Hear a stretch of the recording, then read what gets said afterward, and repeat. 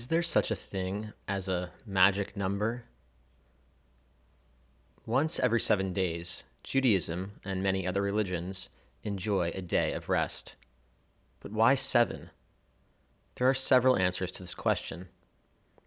The devout Jew will answer that we rest one every 7 days because God commanded it so, and God rested from his creation of the universe on the seventh day. Fair enough. A second answer might come from an anthropologist. He or she would say that, over millennia, cultures somehow figured out that 7 is the magic number, that the work capacity for a society ceases after 6 days. A day of rest is in order so that the society can continue to function and flourish. Notice that the first and second answers do not contradict each other. A third answer would come from, for lack of a better word, an annoying person. He or she would say, 7 days is just a social construct. It has no significance, neither from God, because there is no God, nor from culture. Not only that, but 7 days is an irrational number. It would make more sense to rest once every 10 days, as then the week can be more evenly divided up, or something like that.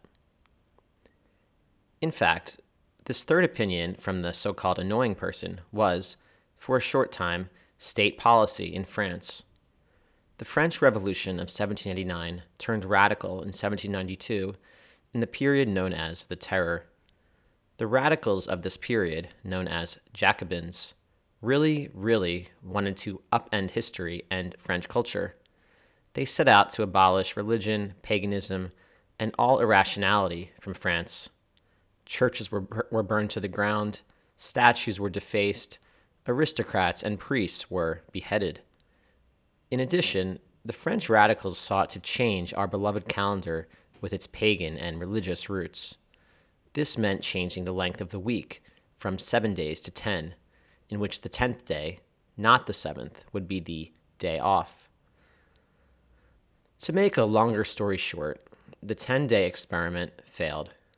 Even though the number 10 was more rational and did not have any pagan or religious roots, it somehow just didn't work. It was, we might say, unmagic.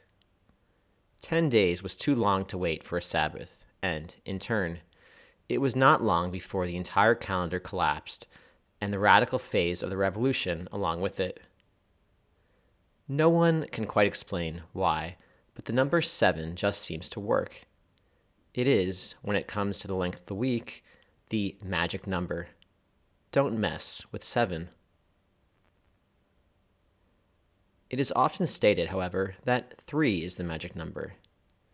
This argument is, I think, short-sighted.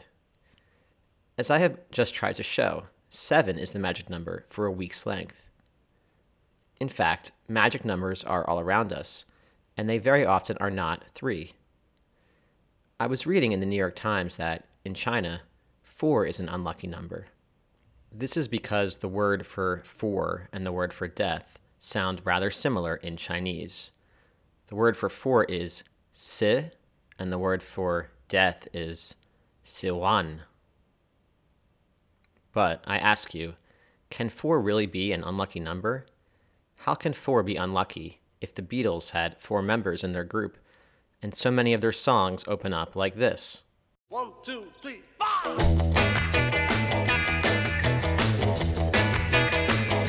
Well, she was just 17. Or like this. 2, 3. Yes, I'm lonely. Wanna die. Yes, I'm lonely. For George Washington, 8 was the magic number. Even though his citizens were ready to make him king, he decided that 8 years was the right amount of time for an American president to rule. Considering that our republic has lasted as long as it has, and that we have not yet, and I stress the word yet, had a true issue with the transition of power, it seems that Washington chose rightly.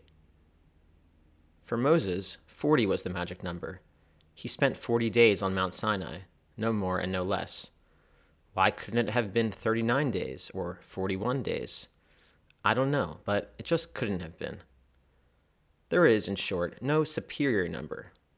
Okay, maybe it is 3, but still, 3 at least isn't always the superior number. But there do seem to be perfect numbers for specific scenarios. As I see it, our job is to track these numbers down.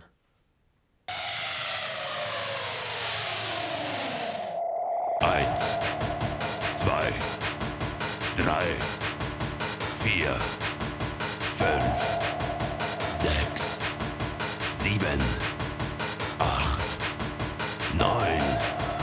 Aus.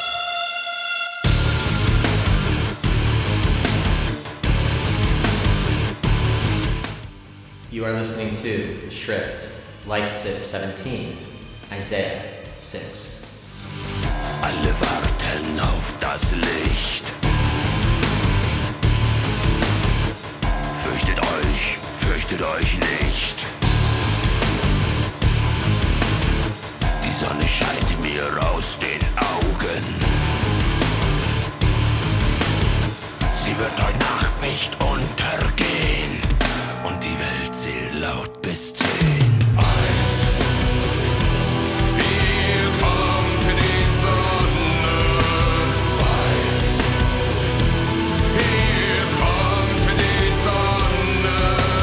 3. Sie ist der hellste Stern von allen. 4.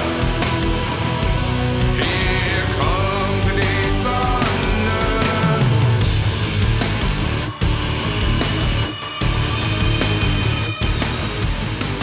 Die Sonne scheint mir aus den Händen, kann verbrennen, kann euch blenden.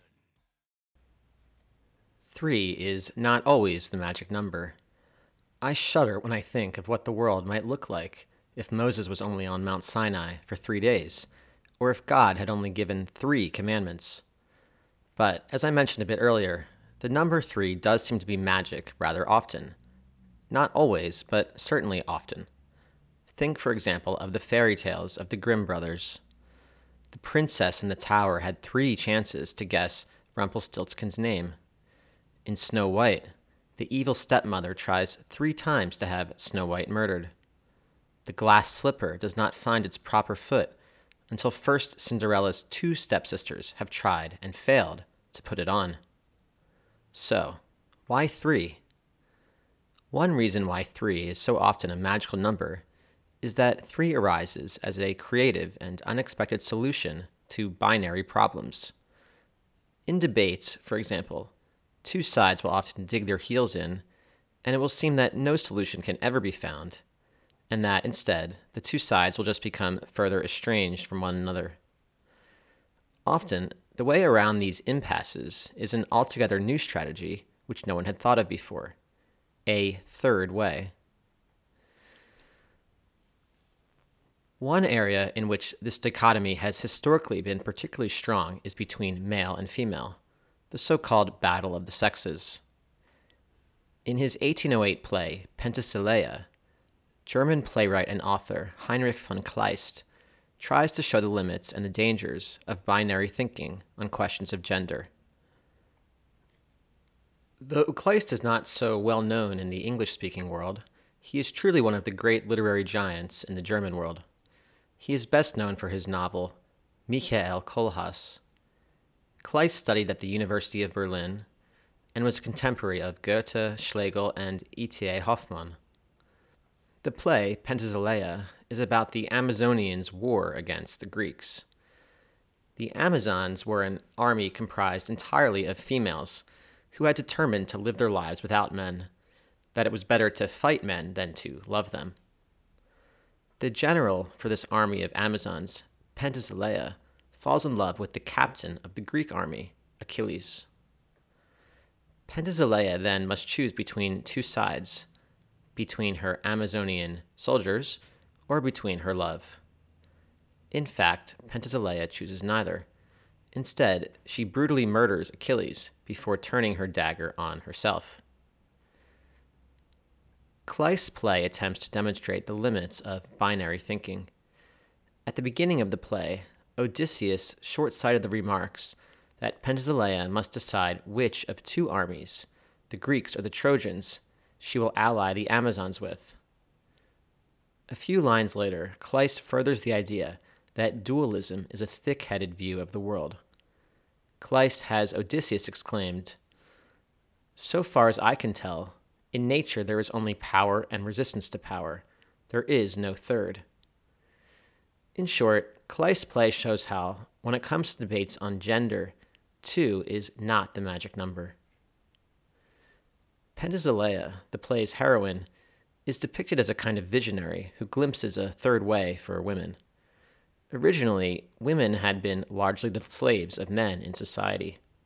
The Amazon army was a reaction against this enslavement, in which men were now the enemies rather than the masters. Penthesilea aims to see beyond this binary, but even she is not clear as to what this third way will look like.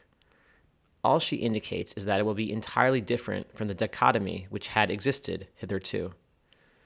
The radicalness which a third way requires becomes most apparent in the play's final scene. In this final scene, Penthesilea savagely murders Achilles by biting him in his neck and tearing him apart with her teeth, along with the assistance of her dogs. Her Amazonian warriors watch on, and even they are horrified. They fall back on traditional notions of femininity in their denunciation of Penthesilea. They comment that a woman should not behave this way, and that a woman should have better grace and manners. Penthesilea's feminism was, in this instance, too radical even for them. Moreover, it is as though, when two sides dig in their heels against each other, both sides remain limited by their views of each other. Neither really wants to revolt or knows how to do so. But Kleist seems to say that when you can express your love for someone by tearing him apart with your teeth, then you have found a way out of the dichotomy. You have settled upon the magical third way. In the Haftarah for this week, the Parsha of Yitro, we read from the book of Isaiah. In this reading, in chapter 6, verse 3, we receive Isaiah's famous lines, which read as follows: "Holy, holy, holy is God, and the whole earth is filled with his glory. Kadosh, kadosh, kadosh, Adonai tzvaot, melo kol haaretz kavodo." You may recognize these lines from the Amidah prayer, which Jews read 3 times a day in synagogue. This thrice recitation of the word kadosh, holy, really stands out. The Torah will often repeat things, maybe twice, in order to emphasize their importance, but to state the same word 3 times in a row really captures its magnitude. A similar moment occurs in Hamlet, when Hamlet famously recites the phrase, "Words, words, words." There is something about saying a word 3 times which really magnifies it. Meanwhile, if the word were to be said a 4th time, kadosh, kadosh, kadosh, kadosh, well, that would just sound silly, as though the speaker were insecure or childish. Indeed, Torah commentators Rashi and Ibn Ezra would both write that the thrice calling of the word kadosh emphasizes its importance. Yet, neither Rashi nor Ibn Ezra explain why kadosh is said 3 times and not, say, 4 times or even 8. I myself also do not have a great explanation, and maybe that is the point. We somehow intuitively know that, in this case, 3 is the magic number, and that any more or any less would just sound ridiculous. It could be that, just as the week must have 7 days to properly flow, kadosh must be sung 3 times to make its impact known. It could be that 3 signifies a transcendental, Hegelian moment in which a binary is split and a new revolutionary order comes out from the dismantling, as Penthesilea seems to have longed for in Kleist's play. Sometimes we can sort of explain why a number is magical, but our explanations of numbers, it seems, will only ever take us so far. When it comes to meditation, I would not recommend the number 3. Rather, I would suggest the number 10. Breathe in and then breathe out. When you get to the end of your out breath, simply count the number 1. Then repeat, this time counting the number 2 when you get to the end of your out breath. Keep going until you get to 10. And then, if you'd like, repeat the counting again, starting back at 1. This is a technique I learned from the contemporary meditation teacher Bodhisattva of Wild Mind. In this case, 10 seems to be truly a magic number. You will find that it is actually quite difficult to reach 10, that your mind gets distracted and you will lose the count. If you lose the count, you need to start over again, back at the beginning, from 1. Through this meditation, you discover that reaching the 10th out-breath is proof in and of itself that you have already brought your mind to stillness. A wild mind, in short, can't get to 10. Why do we count to 10 out-breaths and not say 5 or 20? On that matter, why is 10 the first number to have 2 digits, 1 and 0, and why is 10 tens, 100, the first number to have 3 digits, 1, 0, 0? Is there something intrinsically special about the number 10? Or did we simply give 10 this elite place because we have 10 fingers on our hands? I don't know the answer to any of these questions, but I know that, for whatever reason, I am not going to start counting to 7 out-breaths, nor am I going to start celebrating a 10-day long week.